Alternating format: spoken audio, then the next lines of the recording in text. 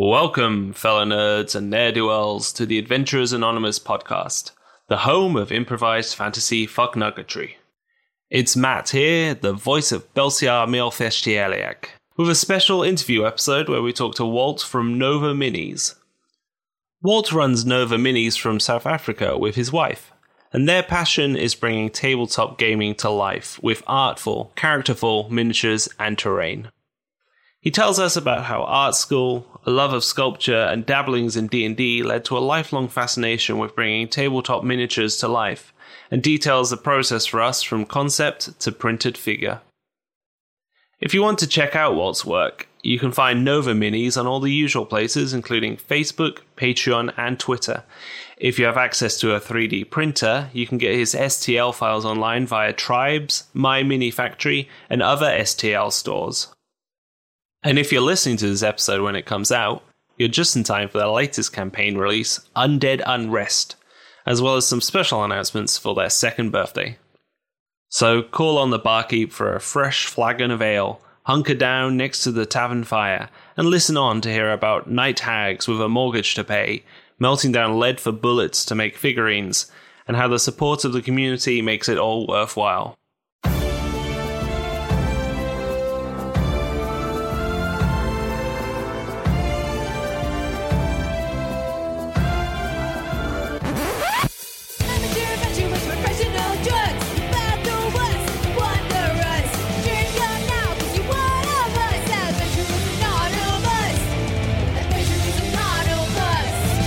So, a massive Adventurers Anonymous welcome to Walt, who I'm sure you have all seen out there, listeners. If you are on the Twitters or any other kind of social media in the TTRPG community, I'm sure you've seen Walt's handiwork in the guise of Nova Minis. Hi, thank you. And it's lovely to have you on the podcast. We're going to do another kind of deep dive interview and try and get to know you a little bit better, Walt, and also your amazing miniatures, and find out a little bit of your story and what that side of the miniature market looks like. I'm also joined by Matt Durant, who the listeners will know as the voice of Belsiar, the Crocoborn, half crocodile, half man, the failed sorcerer turned children's party entertainer that his character is. Yes, indeed. How are you both doing? Good, thank you. I love what D&D's become. I really do. I think for everyone, it's a massive release, isn't it? Throughout all the last couple of years have been pretty grim. I think everyone would agree. Yeah. And being able to lose yourself in an imaginary world has just been such a kind of pleasure, I think, for people. Yeah, I think we've needed that escapism.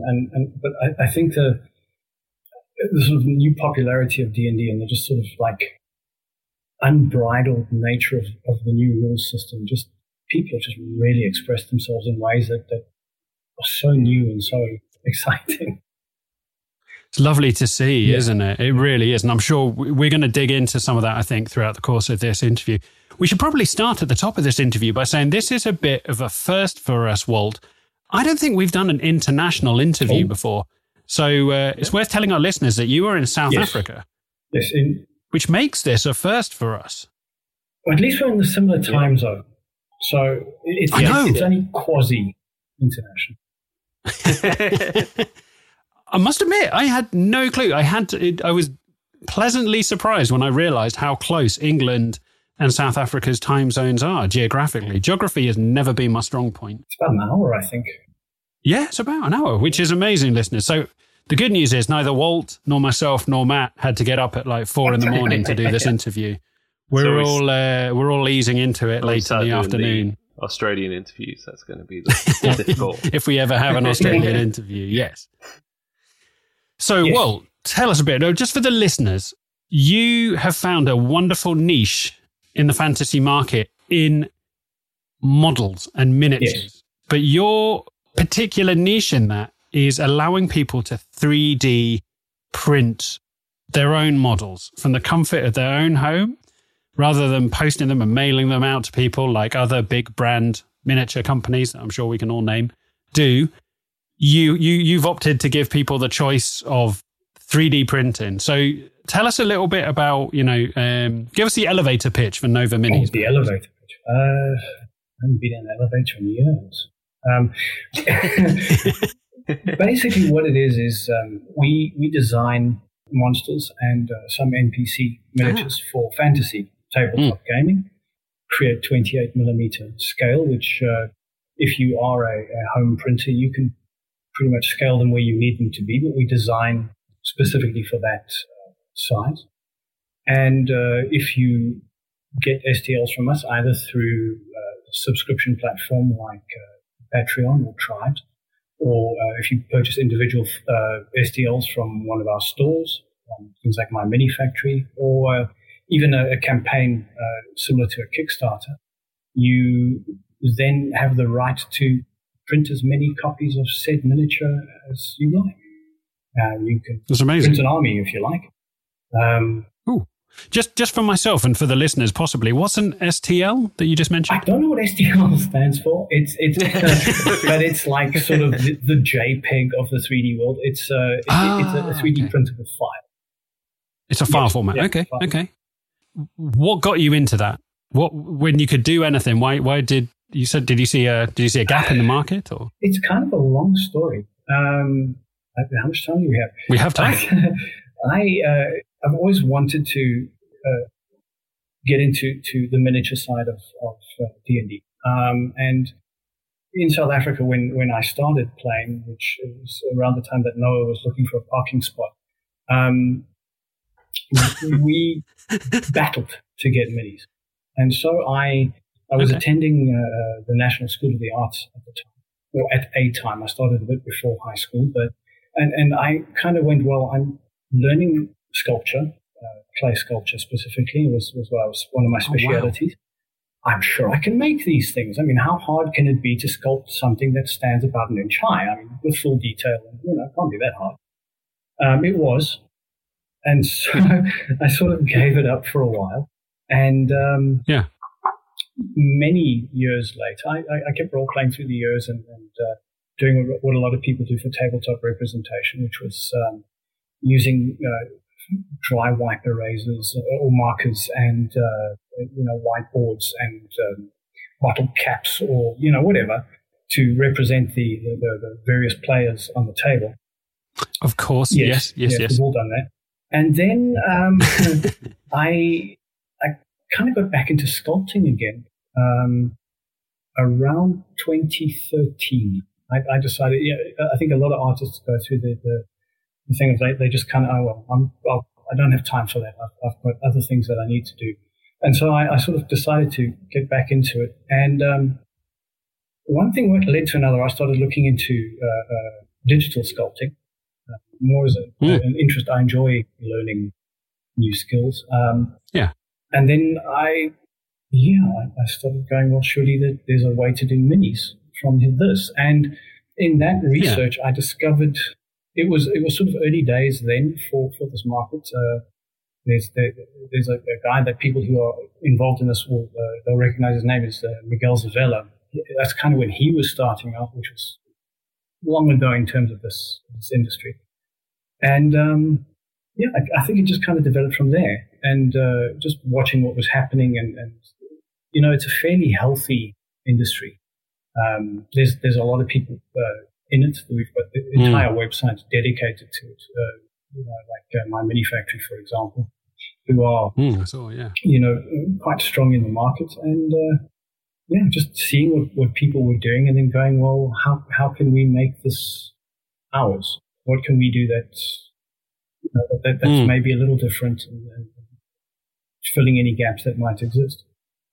That's amazing. So one of the things I was going to ask you, actually, you've already answered, was, I come from a creative background myself, and I was encouraged to be artistic as a child, and I was given brushes and paints and pens and pencils, but one thing we never did was I never really got the opportunity to try my hand at 3D, 2D, and rendering and shading and coloring and artistic representation. But so you went straight at art school for sculpture. So you were based in 3D.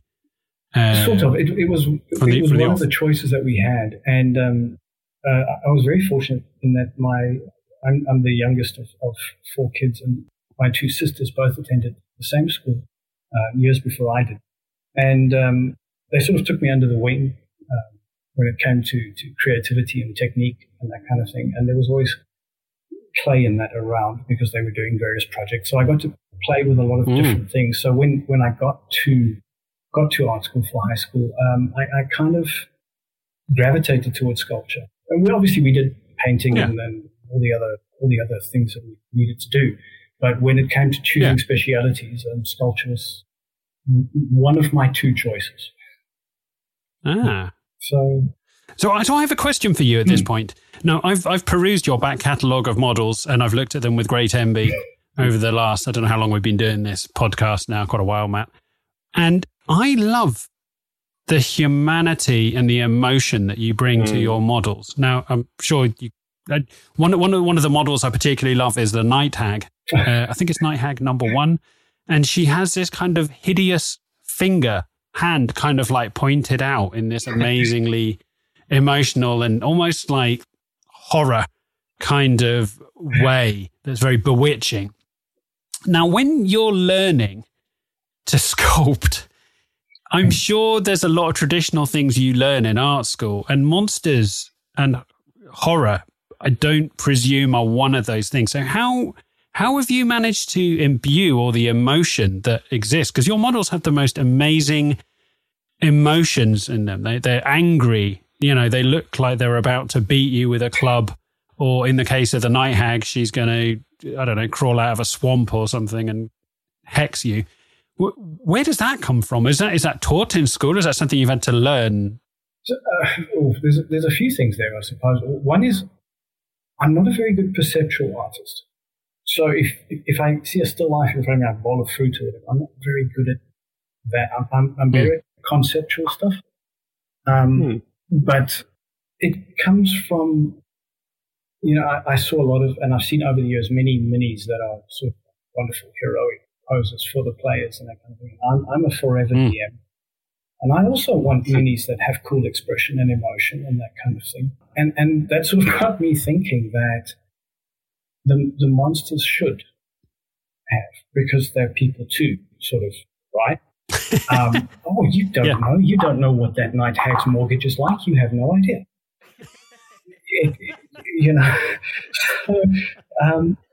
And early on, when we were discussing what we were going to do with Nova Minis, my wife and I came up with the tagline "Monsters with Character," which might be a little trite, but we thought this was a great idea, because the monsters and the NPCs are the characters that the DM gets to use more than anyone else, and legitimately use, rather than the Deus Ex Machina sort of characters that some DMs like to throw in there. Your monsters are your essentials, and so I think putting that character and that life into them is something that we really try to do. My wife says to me that she likes it when she can hear the sound that the mini makes when she looks at it. I kind of just I work it until it makes me laugh. That's what I like to do. But that's we want to tell a story with it without being dictatorial. So one of the things I'm hearing from you as we're chatting here is you're saying we a lot. Is this like a family-run business? This isn't just my wife and I. You in front of a PC monitor. No, it's my wife and I. We lovely. And which one of you is the ideas? Which one of you wakes up at 2 a.m. with a notepad? That would be me. That would be me. And often my wife wakes up shortly thereafter and then tells me to go back to sleep and tell her the idea at least an hour.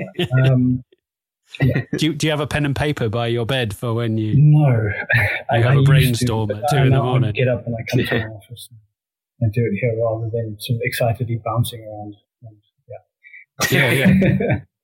That's amazing. That's amazing. It's lovely to hear you talk in those terms, because it's such a wonderful place, the world of fantasy, where the kind of the boundaries can kind of drop away, the boundaries of everyday life and the limitations of, like you said, mortgages and bills and things like that kind of drop away. And, to find such joy and creativity in it is lovely to see in your models, because they are boundlessly creative. in what they are. And yeah, I suppose I have like follow-up questions from that. Like, how do you, because what you're trying to do is help people, as you said, with their tabletop experience and help, we've all done it. Yeah, absolutely. I used to play Games Workshop when I was a kid and I couldn't afford it. We'd have a piece of paper instead of a model or something like that because I couldn't afford the 30 quid for a dragon or something like that. So how do you stay creative, like where, without getting stuck in a rut of just producing the same fantasy dwarfs or orcs or whatever, because it's an infinite universe that you can create in your head. Like, what inspires you to stay creative? I think it comes down to what I would like to see on a tabletop, what I would like my tabletop to look like, because that's the only sort of real measure that I can apply. I can't, unfortunately, poll the entirety of the D&D world and see what tabletops should look like. But the theory is that if I like it, someone else should, just on odds. And what I want to do is to create something that's. I think a lot of people feel that minis can break the immersion of particularly a good role play session. They're great for combat, but can they enhance a role-playing session? And I firmly believe that they can, if there is a level of individuality in those minis, if there is a level of detail in the terrain, like doors that can open and close because you left that door open and it's open on the tabletop, and don't argue with me, I'm the DM. To that end, an orc mini becomes more than an orc mini. He becomes an orc in a large group of orcs, each of which is individual and easily recognizable it makes the life of a DM easier as well. If you kind of go, okay, that guy with that sort of expression and that pose, he's orc number 4.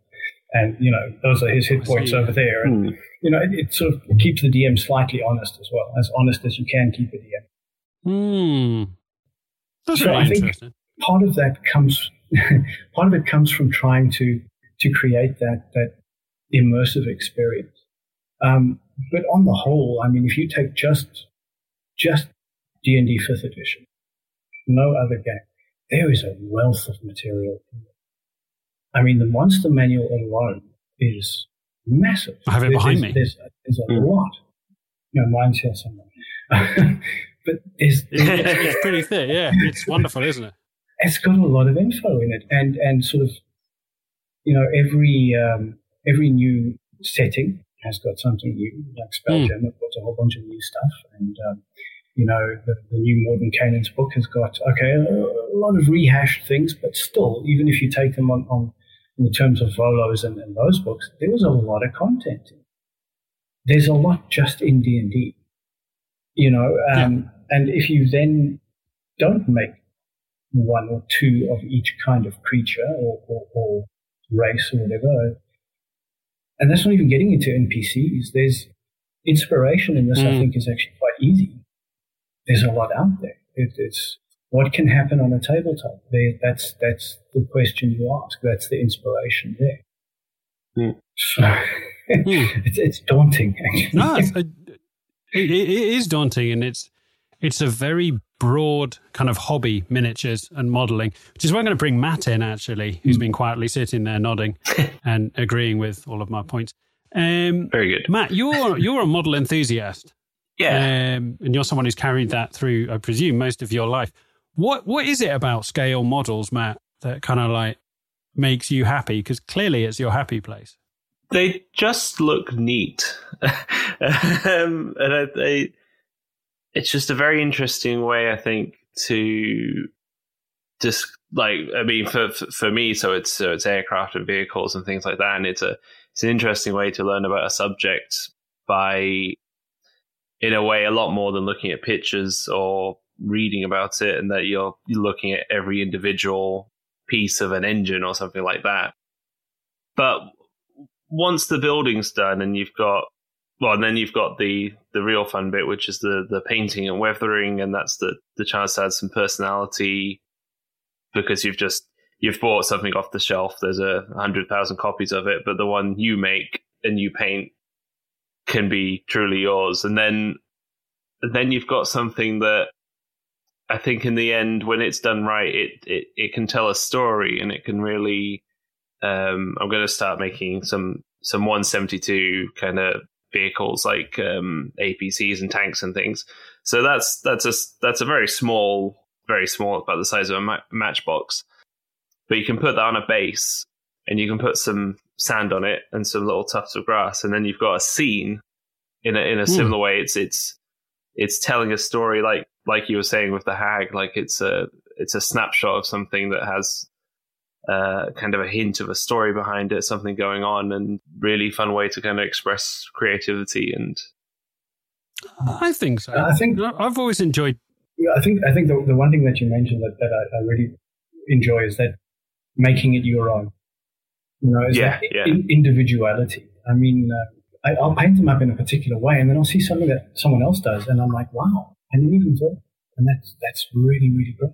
I think it's that individuality that attracts people to this, whether it be scale models or 3D printing tabletop minis, or even 3D printing display miniatures, which is also quite a big market. It's just to say, I did this, I created this, I collaborated on this, and I've made it something that is mine and is my expression. So that's hugely exciting. I think that's really interesting. One thing that really inspires me, and has always inspired me, even when I was much younger, before I got into Games Workshop and stuff like that, was you used to see these dioramas, these little kind of like scenes. So it would always be World War II or something like that. There'd be a bunch of soldiers on a brick wall, and then some other soldiers on, and people have taken the models that you could just have on individual, 28mm bases or whatever, and they'd freeze frame them into a frozen scene of combat or something, and they'd taken all the separate models and then combined them. Maybe there was a tank, maybe there was, I don't know, some foot soldiers, I don't know, could be anything. But when people take the sculpt of the model and then bring it together with other elements and bits of scenery, and they freeze frame like a little moment in a battle or a conflict or something, I find that fascinating. And Walt, from your point of view, have you seen, because I guess people send you pictures of what they've done with their models that you've printed? Yeah, they do. I love seeing what people do. I mean, it's just, it's great to see how they enjoy it and how they express themselves. We've got one particular model, which is the Ogre Jailer. It's an ogre holding a one-person cage. Yeah. This one particular guy took it and built it into a diorama with a whole sort of story that it told that I never even thought of. And I think that's what I really enjoy is seeing people express it in a different way and taking it in directions that are much freer. I think when I sculpt something, I have a certain impression of what it's going to be and how it's going to end up and what the final product will look like, and it's going to be painted in this color, and then sort of moving away from that. I think seeing people doing very different things with it is extremely gratifying. Yeah, it must be, I suppose, because oftentimes art doesn't just end when you take the brush off the canvas or whatever. It's how it makes other people feel and what they do with those emotions and feelings, I think, which is so important. At this point, I think it would be interesting, and hopefully for the listeners, they'll find this interesting.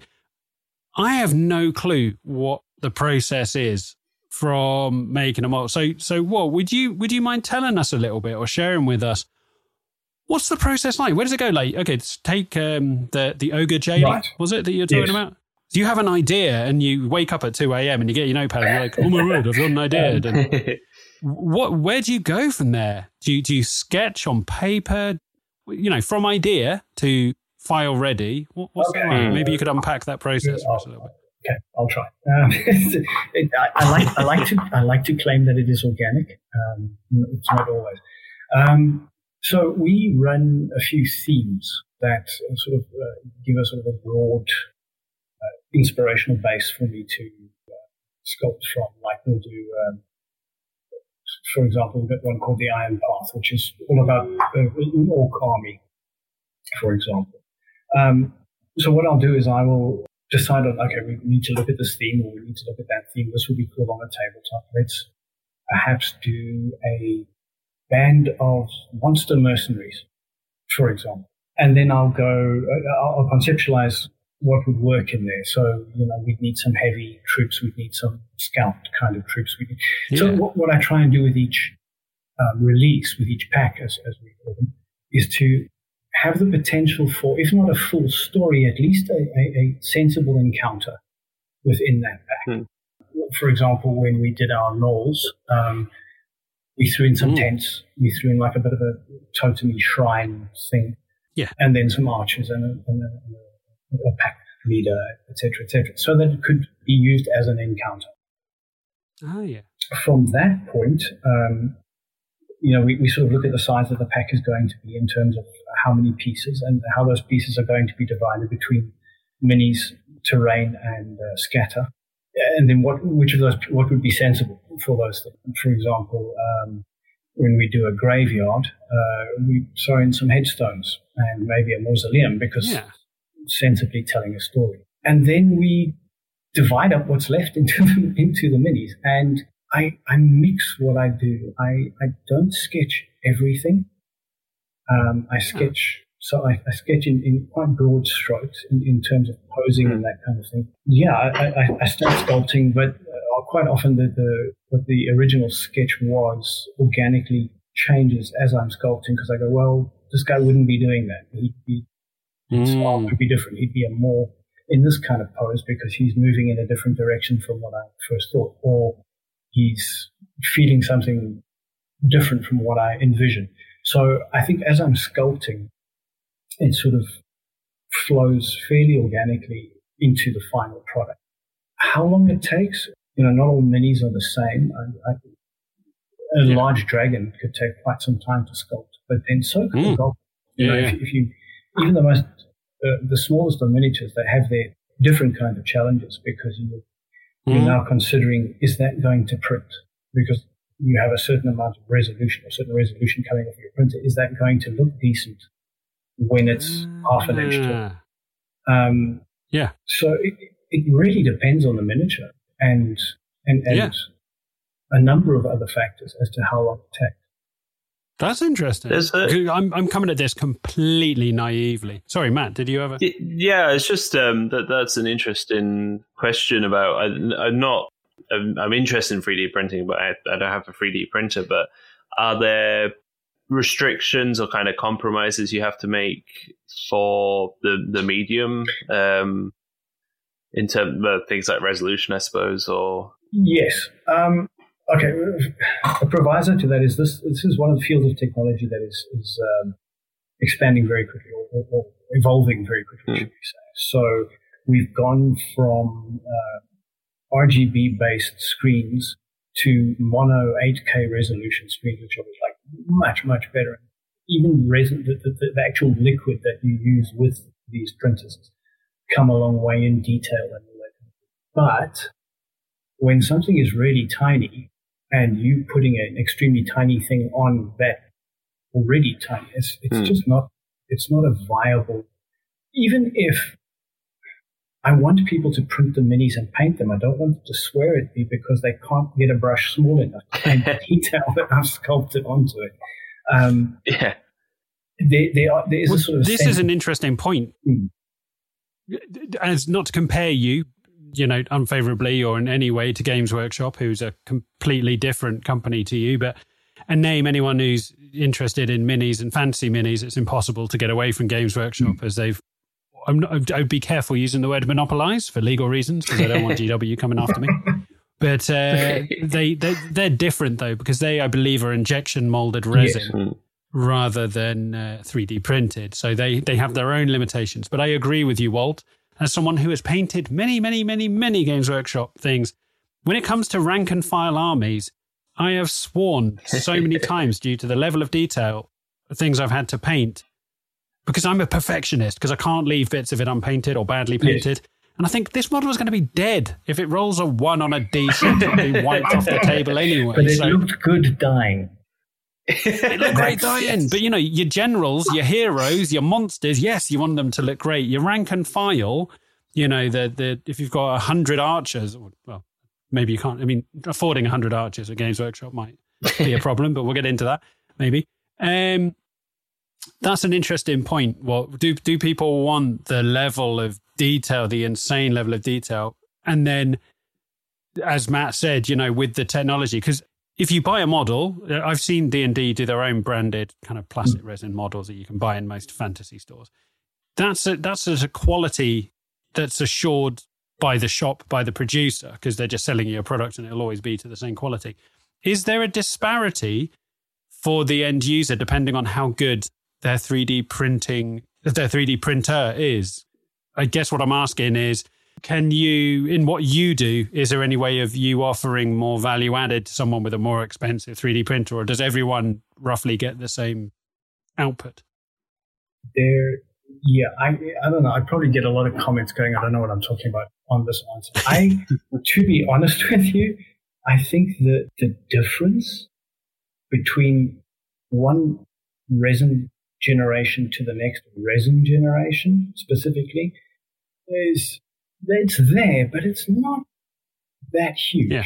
If you take sort of an old RGB printer and you compare it to an 8K printer, you probably see a difference if you've got a really good magnifying glass and great light. Wow. Where the differences come in is in speed of printing. Oh.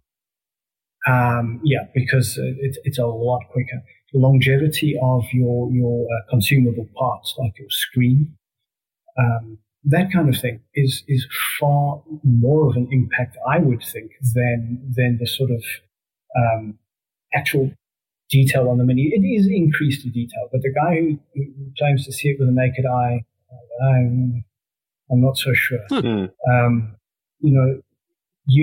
There's perhaps better anti-aliasing and that kind of stuff. So the print comes out a little smoother. There's less layer lining and all that kind of thing. But it also comes down to the guy who's using the printer and how much time they're willing to put into getting those settings just right, particularly on the other kind of printers, which are FDM printers, which use filament. They take a lot of tweaking and setting and that kind of thing. And if you know what you're doing, you can get astounding results out of virtually any printer, I believe. Let's put that. So this sparks an interesting conversation, and feel free to chime in on this, Matt. I know nothing about 3D printing. Let's say Christmas is coming up. It's my 40th next month, and somebody wants, and I'm interested in getting into 3D printing. What's a good gateway to? I'm looking at it. Is it daunting? Do I need to spend hundreds of pounds to print your products, Walt? Or is there like, what if I'm dipping my toe into the world of 3D printing and I don't want my spare room to be full of hardware? What am I doing? If you're going to get into the world of 3D printing and the bug bites, your spare room will be full of hardware. It's one of it's grey plastic crack. It really is. The name of the episode. Depends on what you want to do. Yeah, there you go. Grey plastic crack. It depends what you want to do. If you want to print terrain largely, then you go for a filament printer. They print larger and arguably they're a bit cheaper. Their resolution, though, is their layer resolution is not as fine as that of a resin printer. So if you're printing minis and smaller scatter items, you go for resin. In an ideal world, you get both because they both have their place. You use the FDM for the larger pieces that don't require that finer resolution, and then you use your resin for things that do require finer, minis and small scatter. Some of the minis that have moving parts that come up really well in resin. Basically, cost-wise, once again, there's a very wide range of costs. You could pick up a resin printer for $150, probably less. I don't follow the market too closely, and there's constantly sales on things like Amazon.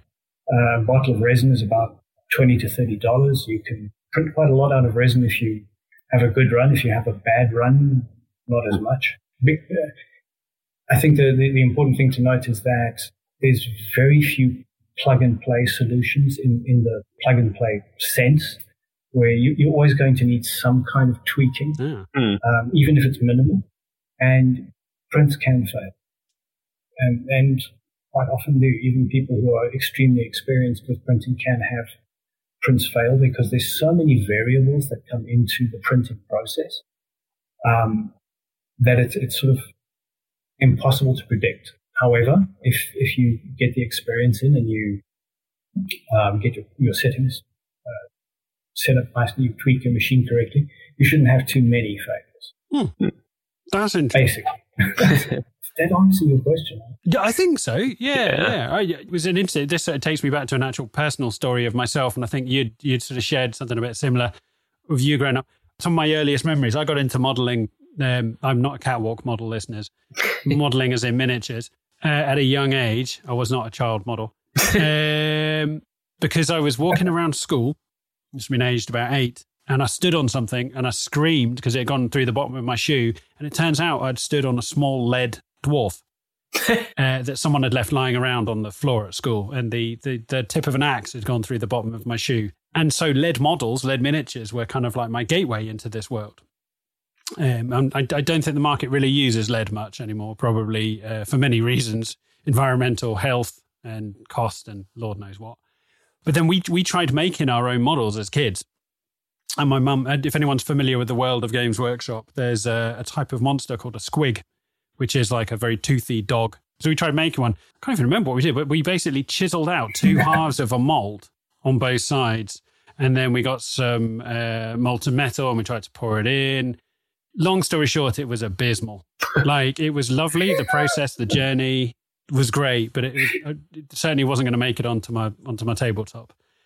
I think, the joy of creating something like that sticks with you for most of your life. Like, when you've been on that kind of journey of creating models and things, as Matt was talking about, the joy of taking something on a plastic sprue, like an Airfix kit, and then making it your own over the course of many hours of, creation and modeling and weathering and all sorts. And you were telling us a really interesting story, about your dad used to mold bullets.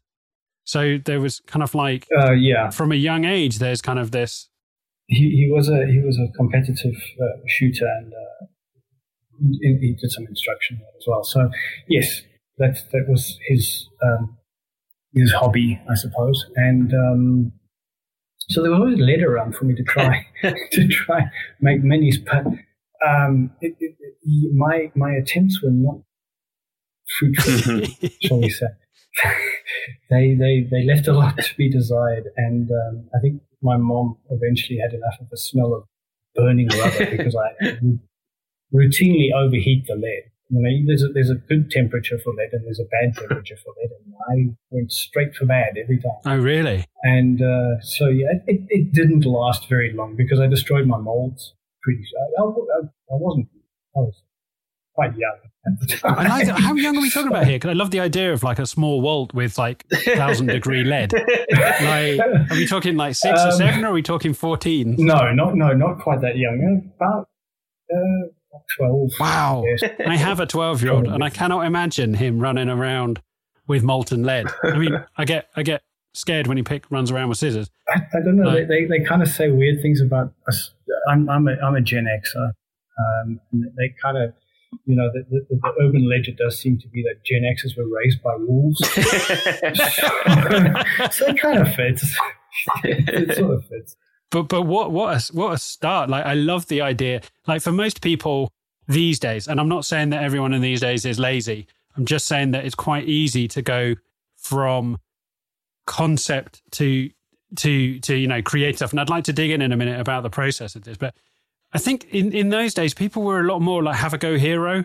Like, I can't imagine anyone in this day and age thinking, I've got some lead, I'm going to melt it down. Even if I'd seen my parents do something and have a go. Like, mostly because, my dad would be asking where his bullets had gone. Imagine your dad went to a professional shoot and, got there and looked down and he no longer had bullet heads. He had like a dwarf, an orc, an elf. Well, no, I didn't. I wasn't quite that bad. But yeah, I don't think it would have gone down well. I think I did ask permission, probably. Oh, always ask permission, kids, before you melt down lead. I was a good kid. I was one of the, my shoes were always polished and my tie was always done up at school and stuff. I was a nerdy kid. I think that brings... Which is why I played D&D. Yeah, exactly. Yeah. In those days, it wasn't cool to play D&D. No. You were either a nerd or a Satanist in the days of I was playing. The Satanic Panic. Yes. Oh, yeah.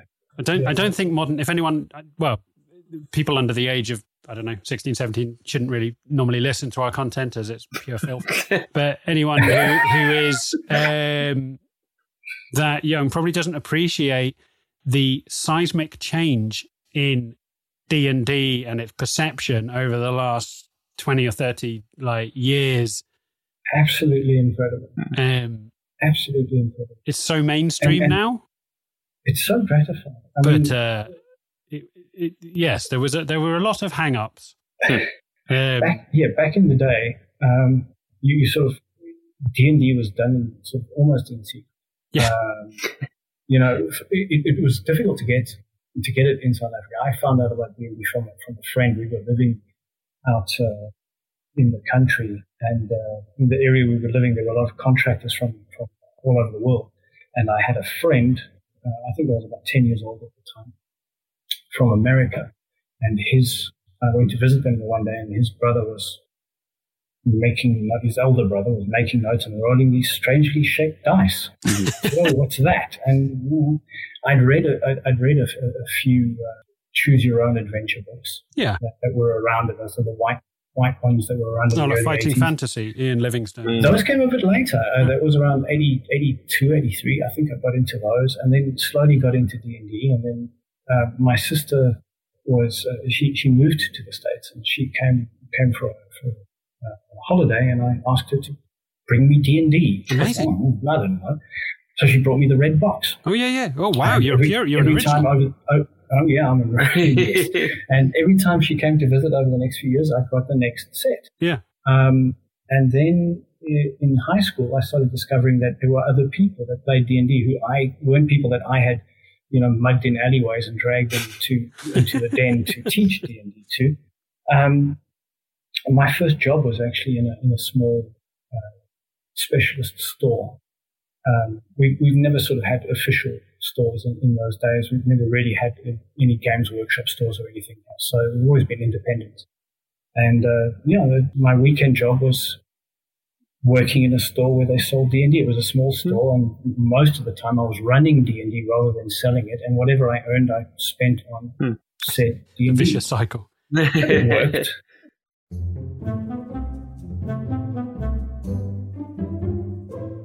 So, Walt, you have managed to turn your passion into a job, which must make you one of the luckiest people on the planet. Yes. And yeah, I'm very blessed that I can do this, and I'm equally blessed that my wife, who I met at art school when I was 16 years old, and it took me 20 years to actually admit anything to her. That's lovely.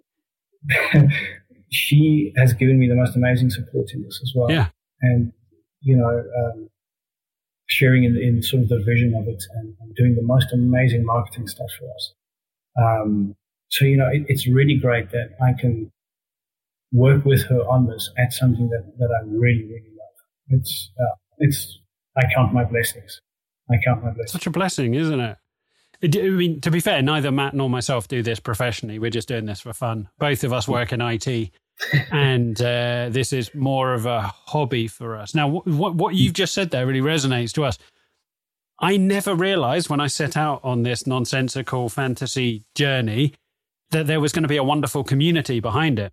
And the further we got and the more I dug into it and the more content I released, I discovered that there's this wonderful global community of people. The mere fact I'm talking to you while in South Africa currently, I'm not going to lie, I don't think I've ever actually called anyone in South Africa, let alone had a conversation. I have a friend, Ed, who probably doesn't listen to this podcast, who is from South Africa originally, but now lives in the UK. But how wonderful is it, this community who supports us? And in your case, I know you have a patron following of subscribers.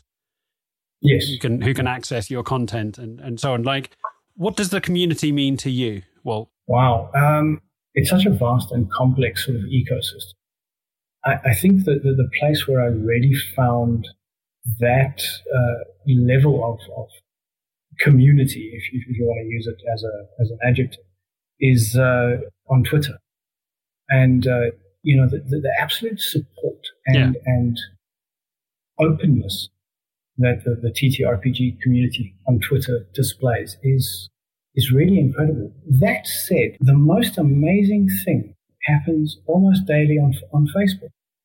Is someone will post up a picture of a mini and that they've painted, and they may be a complete newbie, and the paint job may be a little in need of skills development, and the community will come out and say, "Great job!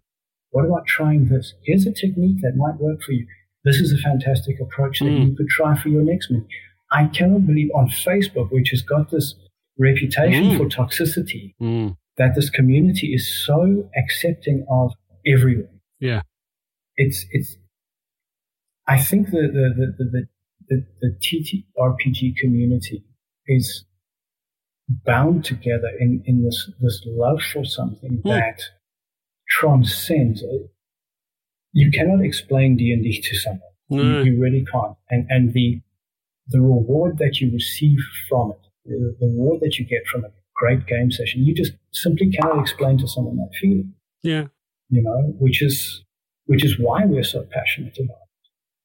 And until you try it, and until you allow yourself to, you give yourself to, you can't really understand it, I don't think. Yeah. It's just that the community is absolutely fantastic. The response is absolutely fantastic. And as in any community, there is negativity from time to time. Yeah. But comparatively little. We would agree. Like, obviously, we put out content which, freely, and we do get feedback off people, and by and large, it's always positive and constructive. I think we've had one bad piece of feedback in a year and change. I don't know how long. Someone on Reddit once described us as low-hanging fruit of the worst kind. Which I think you've taken as a badge of honor now. Which I took as a badge of honor. I was like, can I use that as an air quote? You're never going to keep all the people happy all of the time. I don't. But Reddit is a tough crowd. Reddit's a very tough crowd. But it's the Reddit culture. Well, I tell you what, seeing your miniatures week in, week out, we do the self-promo Saturday meat market that it is, of everyone bringing their wares to the table on Twitter, and it often becomes people just dumping links all over the place and not really engaging with the community. But seeing your models turn up week in, week out is always a high point for me, because I look forward to seeing what weird and wonderful monsters and NPCs that you've created. Your work really does stand like head and shoulders above a lot of the other stuff. And not only because it's quite rare to see people, I feel, I'm sure you see it all the time because you're part of that community, but I don't see too many people in the kind of 3D modeling arena on Twitter who are offering people the chance to kind of print off their own 3D stuff. I'm sure you're aware of all sorts of people on like Mini Factory and stuff like that, but certainly you stand out like head and shoulders on Twitter in terms of the TTRPG community. And I've wanted to interview you for ages, but due to an admin error, I didn't manage to actually sort it out for quite a long time. I asked Walt to be on this podcast probably 6 months or more ago, and then didn't talk to him again. I think it was about that. Until 2 weeks ago, due to life admin.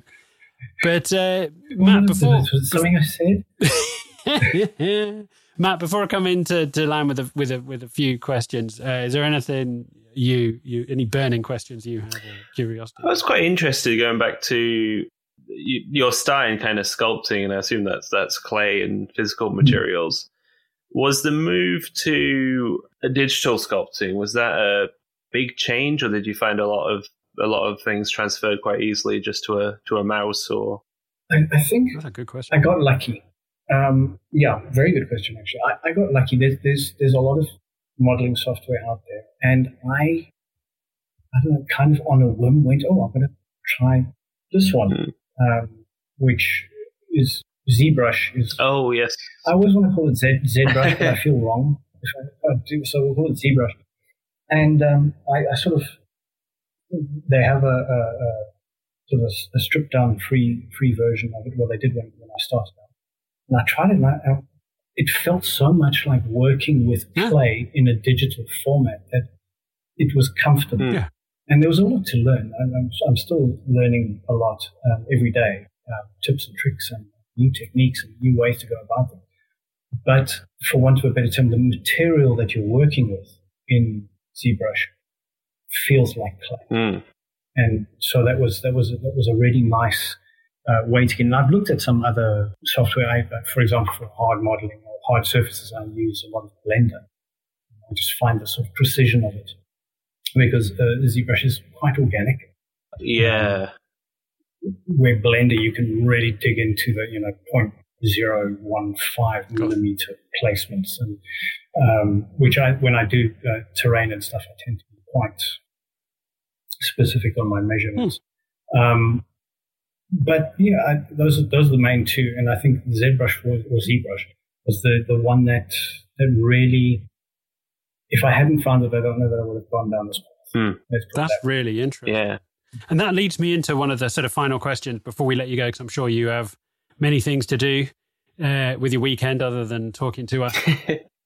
There are people out there right now who've seen your work and are listening to us chat and are thinking, how on earth do I get into this? What's a good starting point for somebody of any age, young, 16, or, even like who's just retired? What's a good bit of software, or, I'm assuming I'm sure like many things, you can spend a lot of money and get great tools, or what's a good entry into the world of 3D sculpting? In the world of 3D on the whole, the great entry point is Blender. It's freeware, or I think it's freeware. I think so. It's available for free. It's making its way into some prominent places. For example, I don't know if you watched Amazon Prime, a series called Man in the High Castle.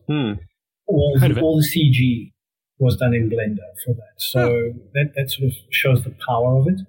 Yeah. But it's great for modeling. It's great for sculpting. It's great for animation. It's even great for some video game work. And Blender is a all-purpose tool that's an excellent gateway into 3D modeling.